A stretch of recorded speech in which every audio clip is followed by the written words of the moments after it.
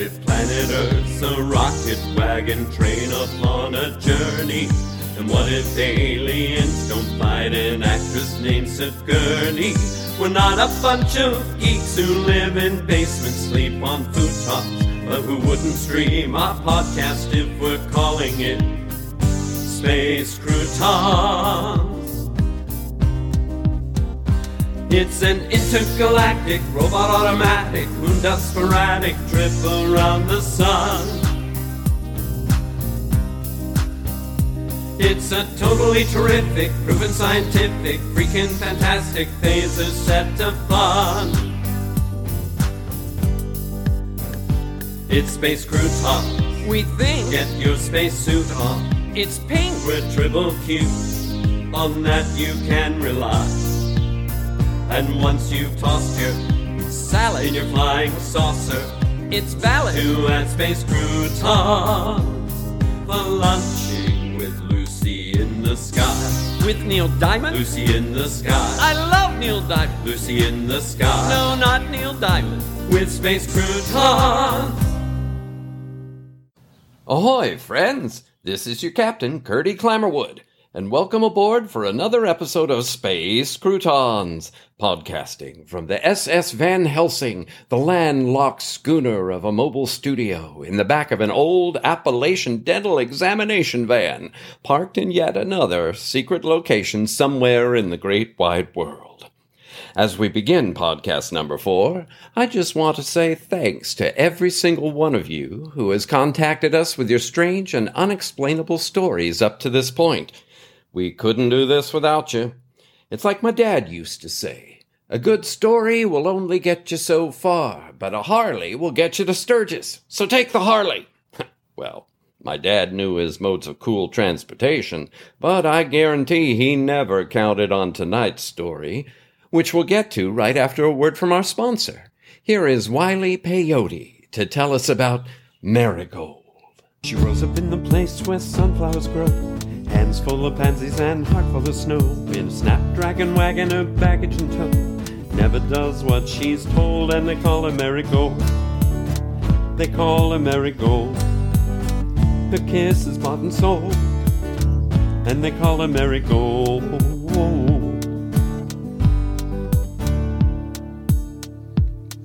What are lilies to you? She'll say with a frown, her tulips red. On the vine she climbs down, leads a parade in a wisteria gown that shines morning glory bold, and they call her Marigold.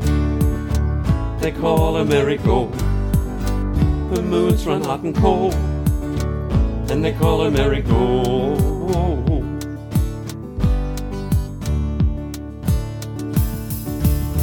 She plants her lies in the sunshine and waters them with your tea.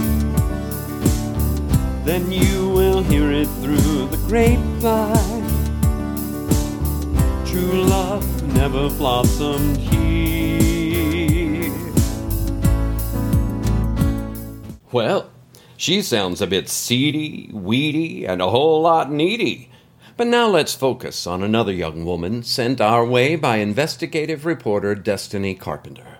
A story we call Query Me This. Clarissa Methus, not her real name, walked to her car carrying 2 plastic shopping bags and an old dog-eared envelope box filled with 6 years of her office stuff. The fact that she was able to pack 6 years' worth of her attachment to her cubicle into 2 bags and a small box spoke to her contention that her work life and her personal life must always be kept separate. She had just been fired from her position as a field electronic research specialist at the Misinformation Identification and Accountability Mitigation Institute, Miami for short.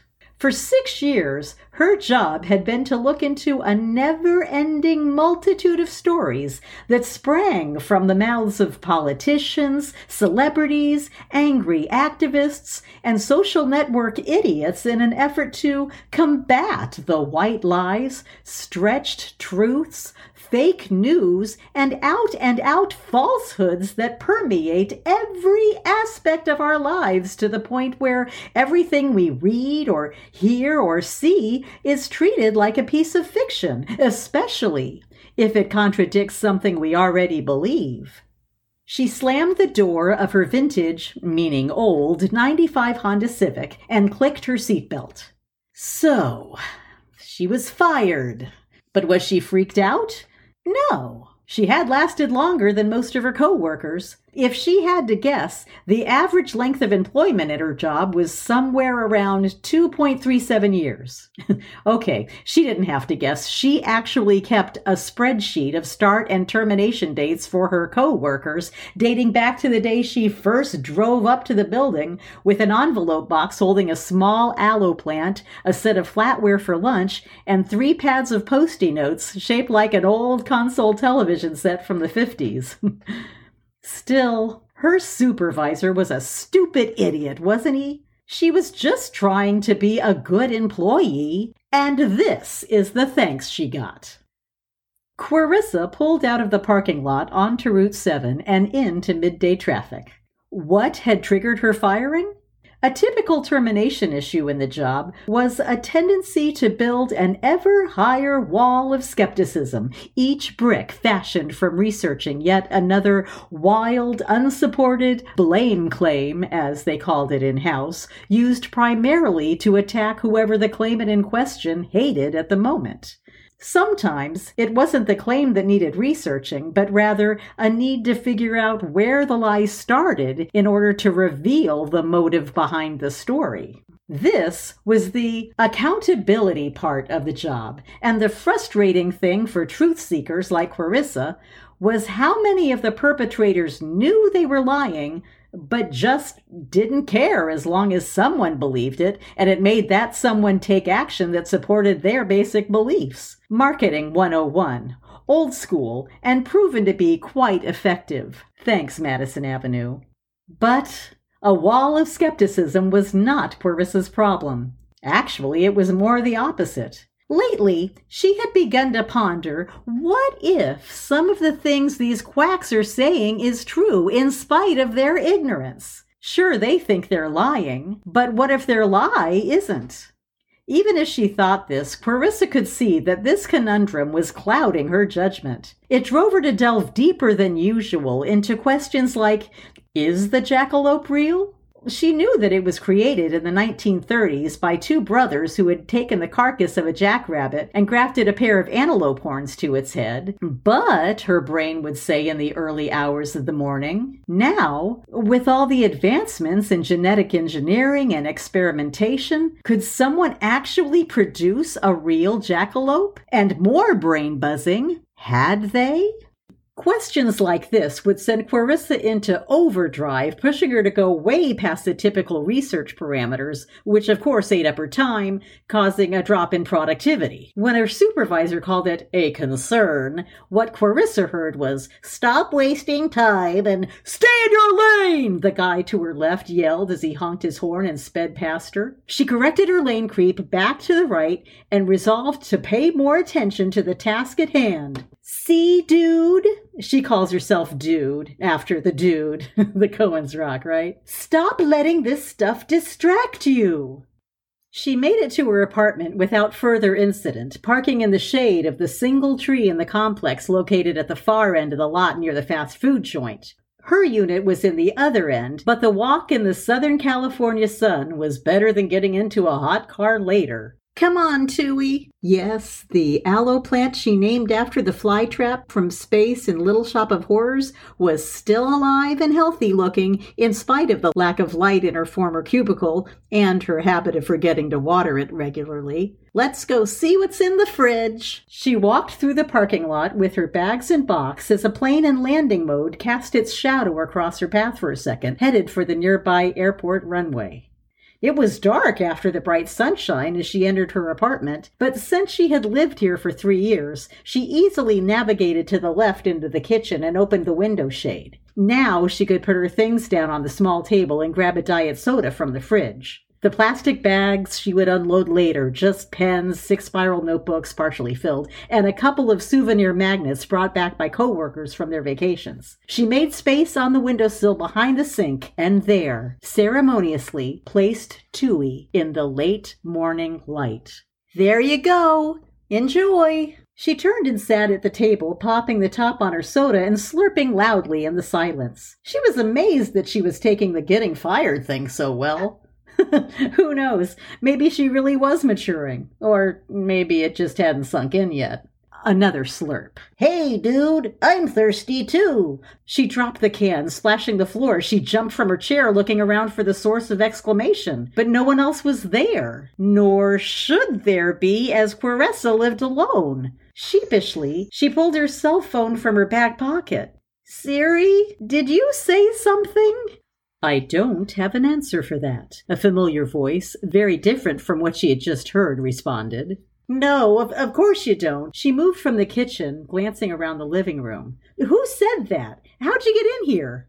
Dude, come on, give me a drink. It came from behind her, so she swung around again to an empty kitchen. Then her eyes landed on the Bluetooth speaker on the counter next to the toaster. Someone is messing with me, she thought as she grabbed the speaker and then put her face to the window, expecting to discover one of her friends, Brewster or D. White, actually spelled Dwight, but he insisted everybody pronounce it D. White because it's cool, standing outside her unit, somehow Bluetooth punking her with her phone.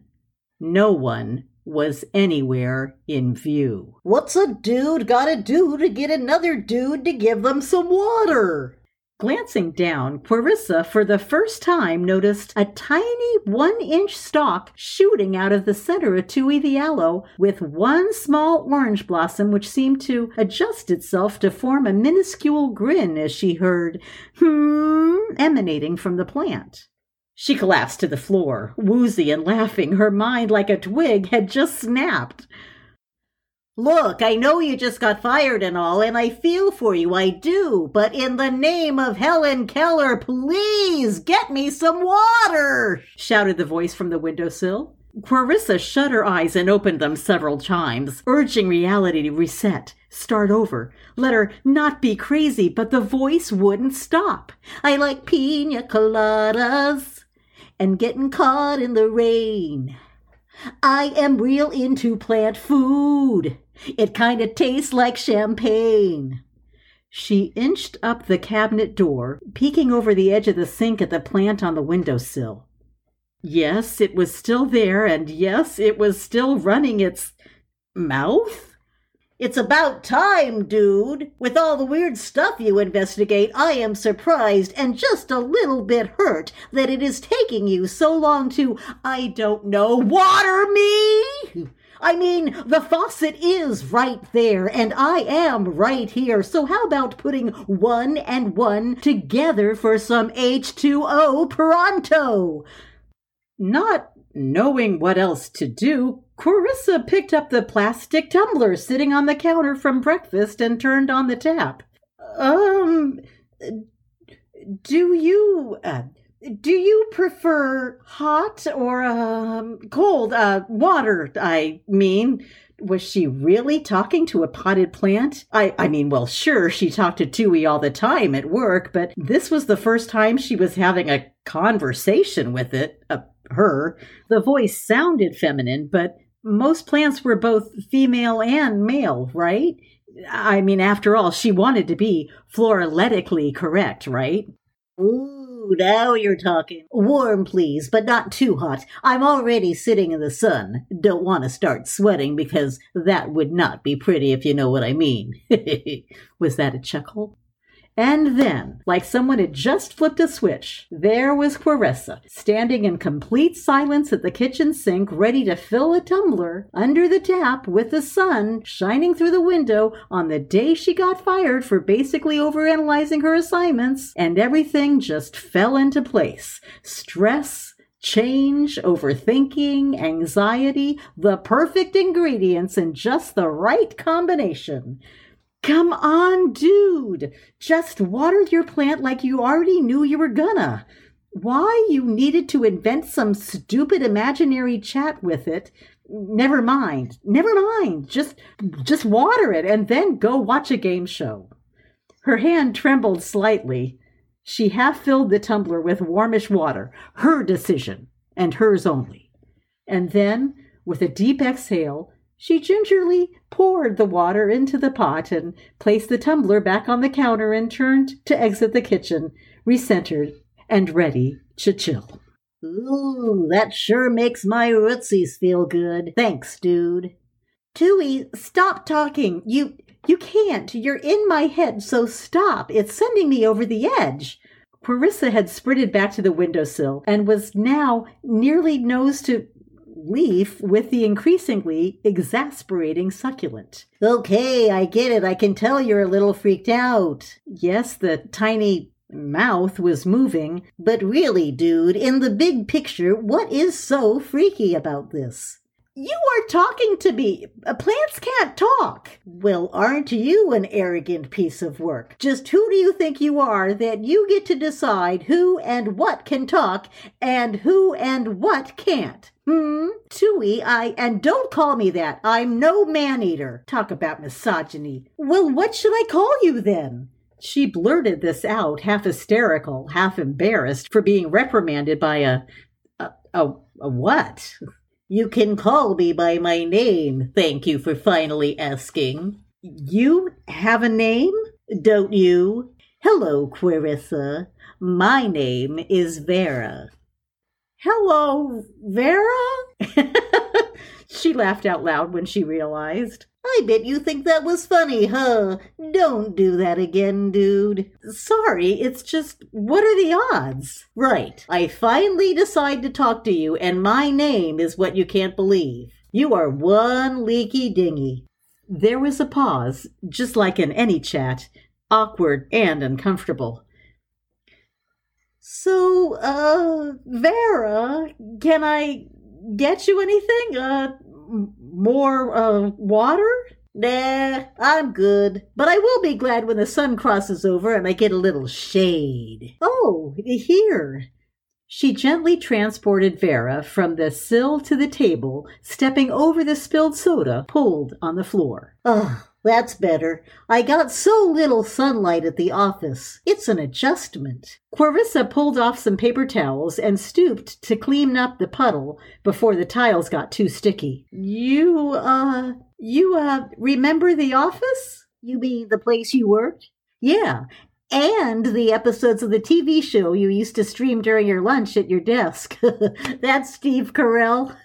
He's funny. Clarissa was woozy again. Here she was discussing sitcoms with So, what exactly are you, Vera? She breathed loudly as she stumbled over the words. Finally, an intelligent question. I knew you had it in you.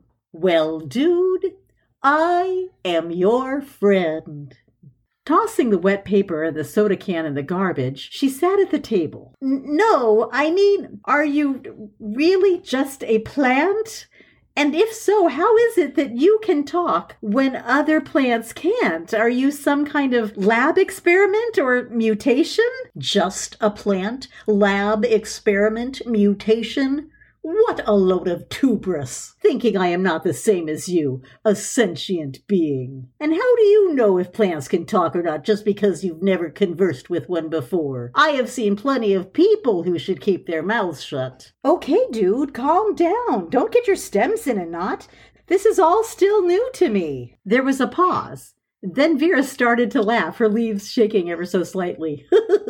Yeah, that was a good one. Stems in a knot. I'll have to remember that one. Okay, so let's stay focused on you. Now, if you can talk, why did you wait until now to say something to me? Oh, dude, this is not the first time I've talked to you. Huh? For a while now. I have been whispering to you in your cubicle. Whispering what? That jackalopes could now exist. That there could now be alien bodies stored in Area 51. That Milli Vanilli can now really sing. That things that used to be lies could now be true. Clarissa stood up. You put those thoughts in my head? Why would you do that? Do you realize that stuff sent my research off track so badly I got fired? I needed you to start thinking differently. Getting you fired was just a perk. A perk? Tooie, I mean, Vera, no job means no money coming in, nowhere to live, no food to eat, no gas in the car. What am I supposed to do? The good news is that I have a job for you, and it's way more important than anything you were doing in that dark, stuffy office. I don't believe this. I mean, I believe this. But dude, a friend does not do this to another friend. I'm sorry, but I need your assistance, and your distrust of unbelievable things was an occupational hazard I had to get you past if you were going to help me. Imagine being distrustful of unbelievable things.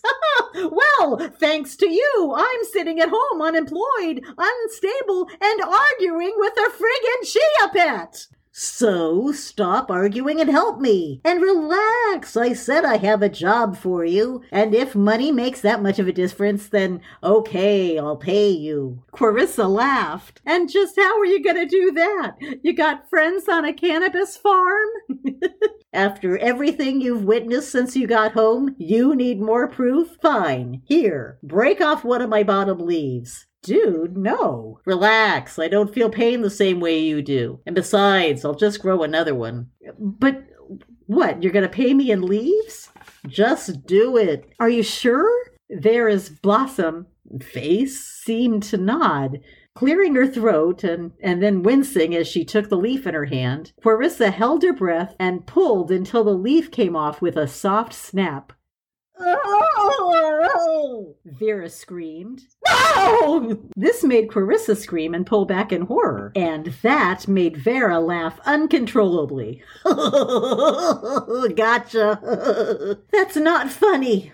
Just open your hand and look at the leaf. Clarissa swallowed and slowly opened her hand, now holding a $50 bill. How did you? I guess money really can grow on trees. Is it real? There's nothing fake about me, dude. All natural, if you know what I mean. But don't go getting any ideas. This only works when I want it to. So play nice.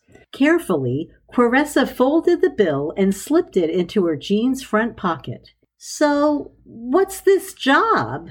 Vera seemed to straighten up to her full height, tiny as it was. You and me are gonna save the world.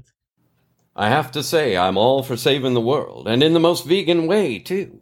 Hey, Clarissa, if you and Vera are listening, reach out to us. We need you on our team. And thanks again to Destiny Carpenter for bringing this story to our attention. Okay then, that's episode 4 of Space Croutons. If you like what you're hearing, let us know. Let your friends know. Heck, let the world know. And remember, if you have a story to tell, strange and unusual, we want to hear it. Thanks again for listening, and keep peace in your heart until our next story time. And once you've tossed your Salad. in your flying saucer It's valid. to add space croutons for lunching with Lucy in the sky. With Neil Diamond. Lucy in the sky. I love Neil Diamond. Lucy in the sky. No, not Neil Diamond. With space croutons. Space Croutons is a work of original fiction. Similarities to persons, situations, or events, real or fictional, is coincidental and unintentional. Created and written by Jerry, Jace, John, Della, and Jeff Goodson. Episode 4 story by Jeff. Recording by Patsy Puckett and Jeff. Original music and production by Jeff. Featuring the voice talents of Patsy Puckett and Jeff. Entire work copyright 2020 by Jeff, John, Jerry, Della, and Jace Goodson. This has been a Good Witch audio production.